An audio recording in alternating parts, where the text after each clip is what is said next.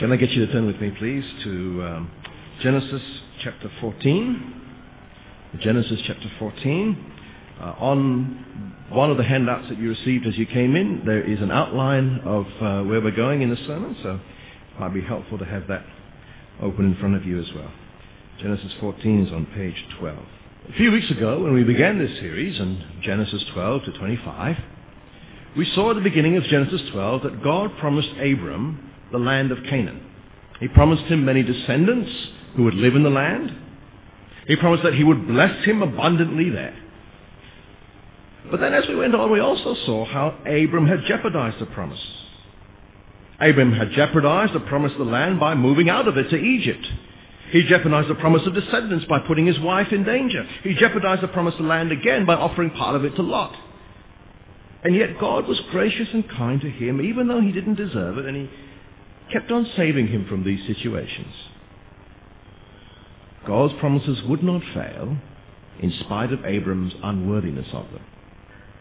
Now in today's passage, Abram, he's there in the land, and he encounters two kings, two quite different kings, with two quite different kingdoms.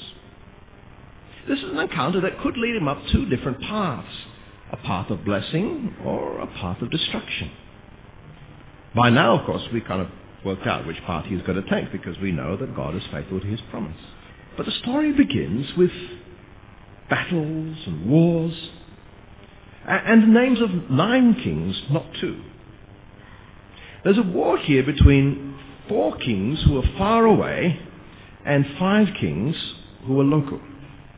The 4 kings far away are listed in verse 1 of chapter 14. Amraphel, king of Shinar. Now Shinar is Babylon. Arioch, king of Elasar. Kedorlaomer, king of Elam, who seems to be the ringleader of these kings. And Tidal, king of Goyim. Right? These people come from Mesopotamia, Iraq, that side of the Middle East. These kings, Kedorlaomer and his allies, were fighting these other kings from nearby, the local kings from this valley of Siddim. Now, I've got the wrong. Yeah, don't worry. I've got them. I forgot to put it in. All right. Just imagine in the land of Israel, down the bottom, down the south there's the Dead Sea. All right. If you can't imagine, don't worry. Down the south there's the Dead Sea. Now, this valley is the bottom of the Dead Sea, right down south, just outside of Canaan. In fact, right now it's already covered with water, the Dead Sea. So anyway, that's the place where Lot went to stay in our reading last week. These 5 kings from that valley are listed in verse 2. Bera, king of Sodom. Bersha, king of Gomorrah. Shinab, king of Admah. Shemaba, king of Zoim. And the king of Bela, which is Zor. See, these 5 kings, they had been under the rule of King Kedorlaomer, right? The guy from Mesopotamia, long way east. They'd been paying tribute to him for 12 years. But then in verse 3, they formed a coalition. They got together, and the following year, in verse 4, they rebelled. And so the next year, Kedorlaomer and his allies came to attack him. And on the way, they met with resistance from various people whose territory they marched through, and these mighty kings put them down. So they defeated, verse 5, the Rephaim in Ashtaroth, Karnaim, and all the other people there who we can't pronounce. Right? Down they came, defeat, go down further south, turn around, and come back up again, and then they go into this valley where the rebel kings are.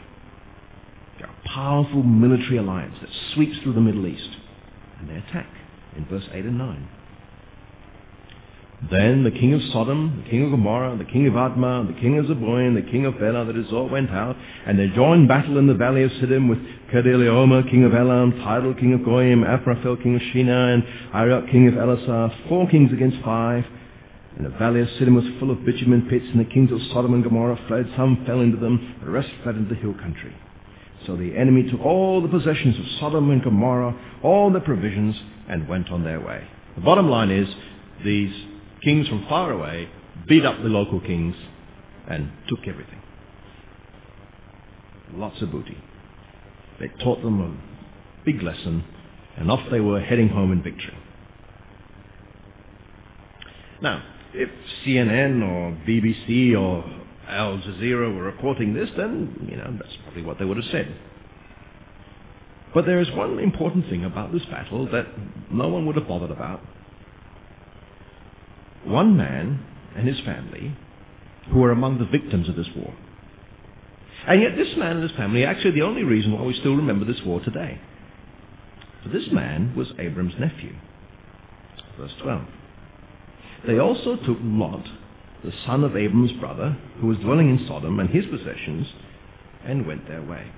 News about this reached Abram, not through CNN, but through an eyewitness that escaped the battle. Verse 13. Then one who had escaped came and told Abram the Hebrew, who was living by the oaks of Mamre, the Amorite, brother of Eshcol and Anna, who were allies of Abram. And when Abram heard that his kinsmen had been taken captive, he led forth his trained men, born in his house, 318 of them, and went in pursuit as far as Dan. Right, so Abram actually by now he's quite a powerful man, isn't he? He's got his own little militia, his party of allies. See, nothing's changed in the Middle East after all these years, isn't it? Abram gets the message, swings into action. Now, these guys have gone back up north. And Abram chases them up north on the other side of the river until right up to Dan, where the river's not there anymore. It's right the north part of where Israel was, or would be. And there he makes some strategic plans. He divides his forces into various units, and they launch this surprise coordinated attack against the enemy under the cover of darkness. And the shocking thing is it works. Verse 15. And he divided his forces against them by night, he and his servants, and defeated them and pursued them to Hobah, north of Damascus. And he brought back all the possessions, and he brought back his kinsman Lot with his possessions, and the women and the people. An amazing victory. Great miracle, really. How could Abram, with 318 men, defeat 4 kings and their armies that had just ravaged the area? Granted, armies that time were much smaller than armies nowadays, but still, it's a pretty amazing thing. We don't know exactly how it happened, but we do know that it is God who gave those powerful kings into Abram's hands. And with God, nothing is impossible. I wonder if anyone here feels a little bit like Lot today. He made some bad decisions. Lot made a bad decision in choosing to go in the land, out of the land, live among the evil people of Sodom. Maybe some of your decisions have landed you into trouble. And you feel like rescue is impossible, caught up by forces more powerful than yourself. Well, if that's you, don't despair, because God can do more than all we can ask or imagine. In fact, He has. Because no matter what the problem you're trapped with at the moment, you've had an even bigger problem. All of us did. We were captured by the devil. Slaves to sin because of our evil behavior. And when Jesus died on the cross, He rescued us. He took our sins and our punishment on Himself. He took our guilt so that God can count us righteous, declare us not guilty. He paid the debt of sin that we owe. And by doing so, He defeated Satan. The devil has nothing left over us. For those who trust in Jesus, we know Jesus has saved us. He's made us His own. When we realize actually how sinful we are, we'll realize that's an impossible task. But Jesus has done it. Because with God, nothing is impossible. Now, we've seen Abram rescue Lot from these foreign kings, but we actually haven't got to the main point of the story yet. Still painting the background. And now we've come to the point again. Abram from up north retraces his steps, heads back south, heads back home. And someone comes out to meet him. Verse 17. After his return from the defeat of Kedorlaomer and the kings who were with him, it's a good thing they didn't list that again, huh? The king of Sodom went out to meet him at the valley of Shaveh, that is, the king's valley. wonder if anyone remembers what we saw last week in Genesis 13 about Sodom. Only 3 things we really know about Sodom so far in Genesis. They're all in chapter 13. First of all, it's part of the beautiful Jordan Valley. Looks like the garden of the Lord, but it isn't. Lot went and chose to stay there. 2, we know that God was planning to destroy it because of its wickedness, together with its neighbor Gomorrah. And verse 13 of chapter 13, look at it with me. The men of Sodom were wicked, great sinners against the Lord. See, Sodom was a really evil city. Really, really bad. It was on God's target list to destroy. And this is their king coming out to meet Abram. The king from verse 2, we know his name was Bera. We don't know what that means, but apparently the Hebrew word for evil is part of that name anyway. He's coming out to meet Abram, and you're meant to get a bad feeling about this. What's going to happen? But before we find out what this king of Sodom says or does, we're quickly introduced to another king, the king of Salem. In verse 18. Salem was probably the city that would one day be Jerusalem. It was near the route that Abram was taking back down south. Although the word Salem simply means peace, from which we get shalom or salam. So maybe he wasn't the king of the city, it's just he's the king of peace. Either way, this king's name was Melchizedek, which means king of righteousness. And so in chapter 14, verse 18, Melchizedek, king of Salem, or king of peace, brought out bread and wine. He was a priest of God Most High. This is strange. This Melchizedek guy just appears seemingly out of nowhere. Genesis is a book of genealogies. It tells us how God is planning to save the world. It talks us about the family that he has chosen to bring the blessing. All the important people that God has chosen, all the important people that is part of the plan of salvation have got genealogies, and there's no genealogy here. People may say, well, so what? There's no genealogy for the king of Sodom either, but any of the other kings in our rings don't have genealogies. Why should this guy? But those guys aren't important.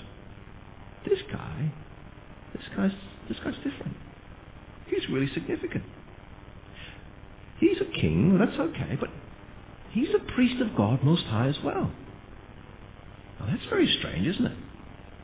I don't expect to find a priest of God Most High among a pagan people, but there he is. He brings up bread and wine for Abram and his friends. He comes to serve them. Refreshing. And the next thing he does is bless Abram. He calls down God's blessing on him. He blessed him and said, verse 19, "Blessed be Abram by God Most High, possessor of heaven and earth, and blessed be God Most High, who has delivered your enemies into your hands." Just as an aside, someone asked me at the SMAC 2 community dinner last week what it means to bless God and be blessed by God. We can understand, what it means to ask God for blessings, but then how about blessing God? Surely can't mean the same thing. Well, blessing's hard to define, isn't it? You can't find a good definition for it that encompasses both those sides of things, but I think better than defined, it's pictured for us. We see it pictured in the Garden of Eden. We see it ultimately pictured in the new creation. But where we see the picture in the Garden of Eden, that's where blessing's to be found. That's where everything was perfectly fine. So my little theory is that to bless someone is to be asked that they be treated like in the garden, or like in the new creation.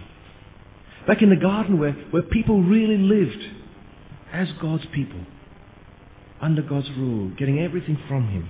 So when we pray for blessing, we're praying that people would be richly provided for by God, like in the garden.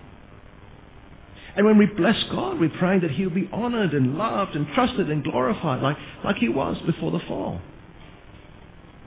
We call upon Him to bless people. We call upon Him to treat them with grace, to be kind to them, to give them good things like the human beings before the fall, to give them that foretaste of heaven, the place of ultimate blessing.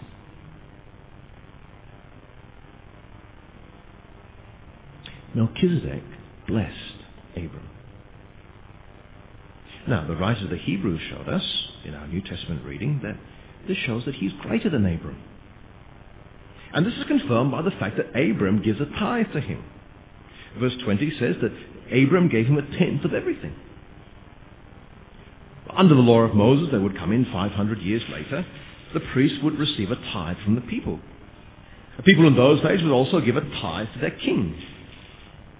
And here, Melchizedek paid Abram, the one who's received all the promises of God, key person in God's whole salvation plan up to this point, is giving a tithe to this Melchizedek guy. See, Abram is so great, and this Melchizedek is greater. Abram voluntarily and willingly acknowledges him as king and priest, as his true king, as his true priest. And so it is so strange, therefore, isn't it? And we don't know anything about his background. We know nothing about him at all. What's going on here? Keep your little blue card or something else, or bookmark or something in Genesis 14. Come with me to Psalm 110. Psalm 110.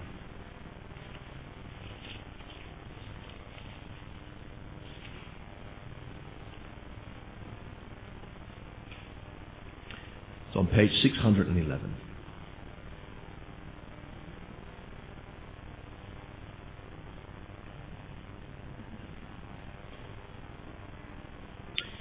Psalm 110 is really a psalm about the ascended Christ. 2,000 years after Abraham, Jesus would die and rise again and take his place as ruler of heaven and earth. Psalm 110 says, "The Lord says to my Lord, sit at my right hand until I make your enemies your footstool."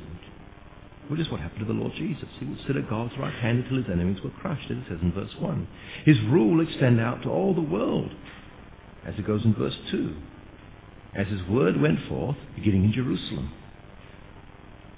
from Zion. His people would lovingly serve him and honor him, as it says in verse 3.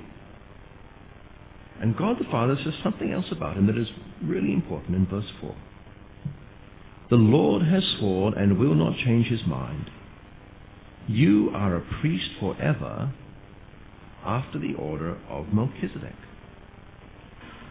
And so in verses 5 to 7, God will grant him victory over his enemies. Now, do you notice? This is a kingly psalm, isn't it? It's about the ascended Christ ruling as king. And yet, right in the middle of it, it talks about him being a priest forever after the order of Melchizedek. So right away we know that Melchizedek's important because he's someone who points us forward to Jesus. But in what way? How does Melchizedek point us to Jesus? Well, to start with, he's both king and priest. Now, those offices were very carefully separated from each other in the Old Testament. And King Saul got into trouble with God when he took up a priestly role in offering sacrifices when Samuel was late to turn up. Remember how King Uzziah was punished by God with leprosy because he burned incense to God and wouldn't listen to the priests who were telling him off for doing it? The offices of king and priest were meant to be separate. But in the book of Zechariah, near the end of the Old Testament, the prophet predicted that there come a time when there would be a priest on the throne. God's promised king would also be a priest. And when the Lord Jesus ascended to heaven, God says to him in the words of the psalm, "You are priest forever in the order of Melchizedek." You are like Melchizedek because you are both king and priest. You're both the ruler of God's people and the representative of God's people to him. But there is more. God says in the psalm to his ascended king, "You are a priest forever in the order of Melchizedek." Now that could mean that Jesus is like Melchizedek, except that his priestly kingship is permanent. Or it could imply that Melchizedek has a permanent priesthood as well. That being priest forever was part of being in the order of Melchizedek. Well, which one is it? Well, the Holy Spirit gives us the answer in Hebrews 7. So turn with me to page 1207. Page 1207.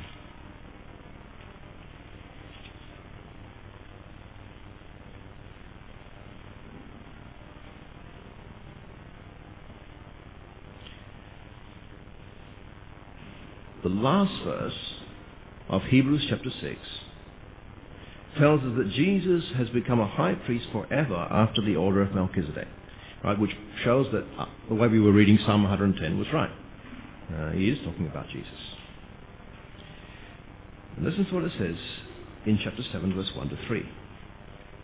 For this Melchizedek, king of Salem, priest of the Most High God, met Abram returning from the slaughter of the kings and blessed him, and to him Abram apportioned a tenth of everything.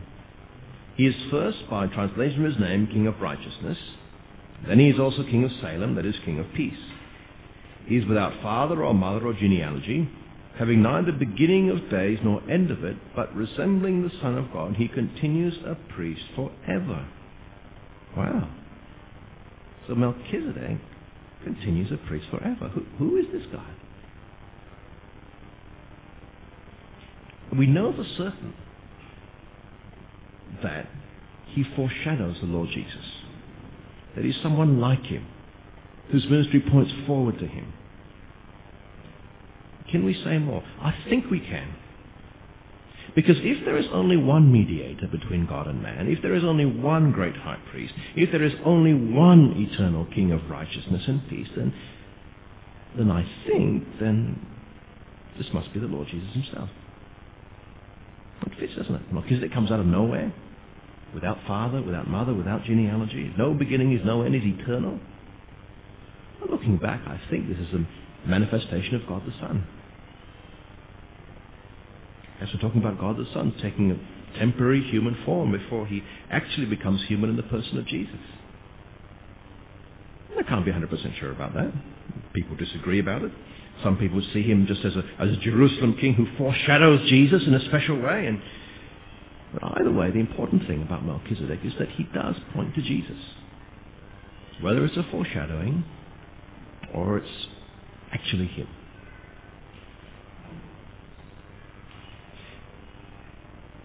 What does Melchizedek have to say? Well, in verse 19, back to Genesis, Back to Genesis 14, page 12. This exalted, wonderful priest king speaks of God, and he calls him the God Most High, possessor of heaven and earth. That is, God is the one who created everything. And so he owns it all. He's the owner of heaven and earth. What have we thought about what that means? Everything in heaven and earth actually belongs to him. He made it all. He sustains it all. He owns it all. Everything we have is actually on loan from him. Everything the king of Sodom had was actually on loan from him. Everything that Abraham had, everything that was taken off by those raiding kings from far away and taken as loot that Abraham got back, actually, in the end, is all God's.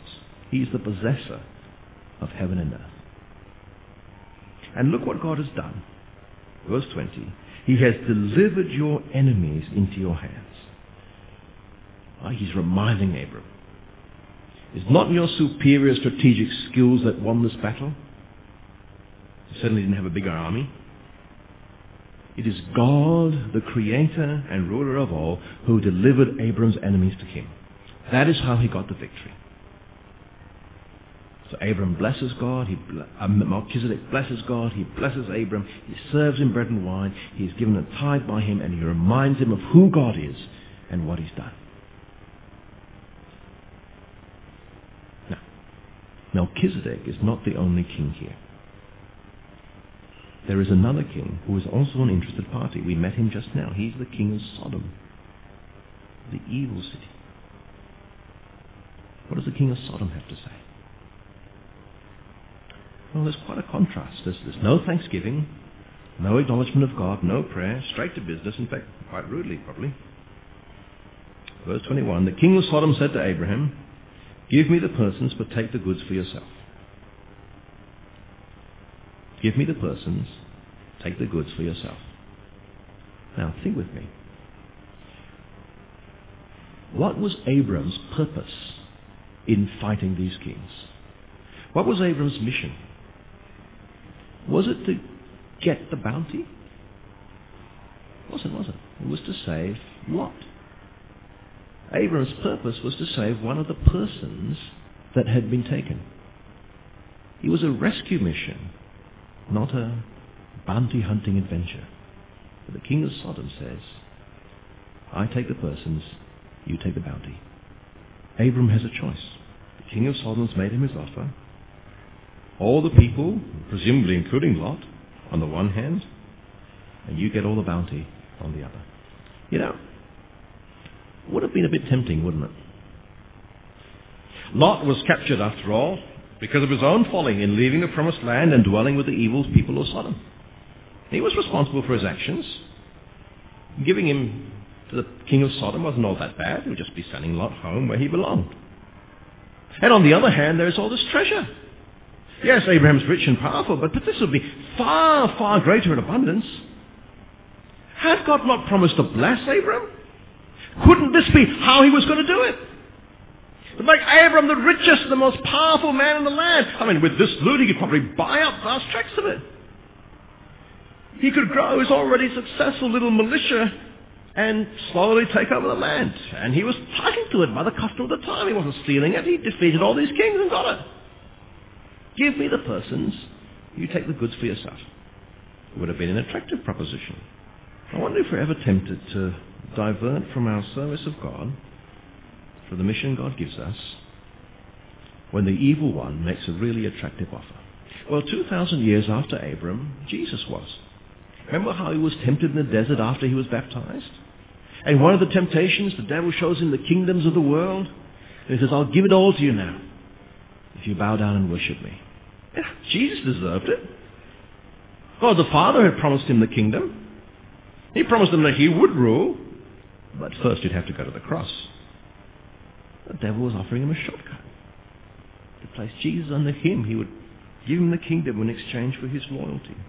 But Jesus refused to do so. Because there's only one who is worthy of worship, the mighty God, the possessor of heaven and earth. Or how would Abram deal with the temptation? Verse 22 and 23. But Abram said to the king of Sodom, I have lifted my hand to the Lord. That is, he's made an oath, or he's making an oath. God Most High, possessor of heaven and earth, as he owns everything, not you or me, that I would not take a thread or a sandal strap or anything that is yours, lest you should say, I have made Abram rich. Abram's not going to accept the deal. Not just because of Lot. He's not going to accept anything from the king of Sodom because he does not want the king of Sodom to say that he's the one who made Abram rich. He doesn't want his blessing to be linked with Sodom. Doesn't want to be a crony of the king of Sodom. His blessing would come from the Lord. He still had every right to the riches. He just chose not to take them up. That's why he could negotiate for his allies. He says, the king of Sodom in verse 24, I will take nothing but what the young men of Eden and the share of the men who work with me, let Ane, Aner, Eshcol, and Mamre take their share. Notice, the king of Sodom had left them out of the picture. Abram was fair. He wanted them to have their share, but he wouldn't accept his. He wouldn't take the possessions of the king of Sodom. But he accepted the blessing of Melchizedek. Paid him the tithe, regarding him as a king and a priest. So he had two kings, and he chose Melchizedek and not King Bera. The king of Salem, not the king of Sodom. When we first started reading this passage, we thought it was about 9 kings, didn't we? Most of whom were unpronounceable. But actually, really, it's about 2. These 2 kings that Abram met at the same time when he's coming back from his victory. Evil king of Sodom, who was actually defeated and yet talking as if he was very powerful. Who offered Abram what actually would have been his at a price. The price of betrayal. And the king of Sodom was going to be destroyed by God very soon, and all his possessions with him. Who does the king of Sodom remind you of? Tell you what, he reminds us very much of the devil, doesn't he? He's not the devil, right? But he reminds us of him. Abram would not make a deal with the king of Sodom. Jesus would not make a deal with the devil. Abram would not betray Lot to the king of Sodom in exchange for great riches. Jesus would not betray us to the devil by skipping the cross in exchange for a kingdom. And we must not make deals with the devil, whether metaphorical or real. We must be wary of shortcuts to blessing. We don't want success if it's going to come in a way that does not glorify God. We don't want to be diverted from our mission to make disciples of all nations, to rescue those who are under Satan's bondage by bringing them the gospel of the Lord Jesus. Friends, have nothing to do with the devil. In his time of temptation, Abram was met by the other king, the King of Peace, the king who provided for Abram, the king whom Abram paid tribute to, the king who blessed the Most High God and reminded Abram where his victory was from, and blessed Abram. Melchizedek, the king who is, or at the very least represents, Christ Jesus, our king and our priest. For Jesus is the true king, who has ascended into heaven and reigns on high. The true king who rules over all and yet is our priest.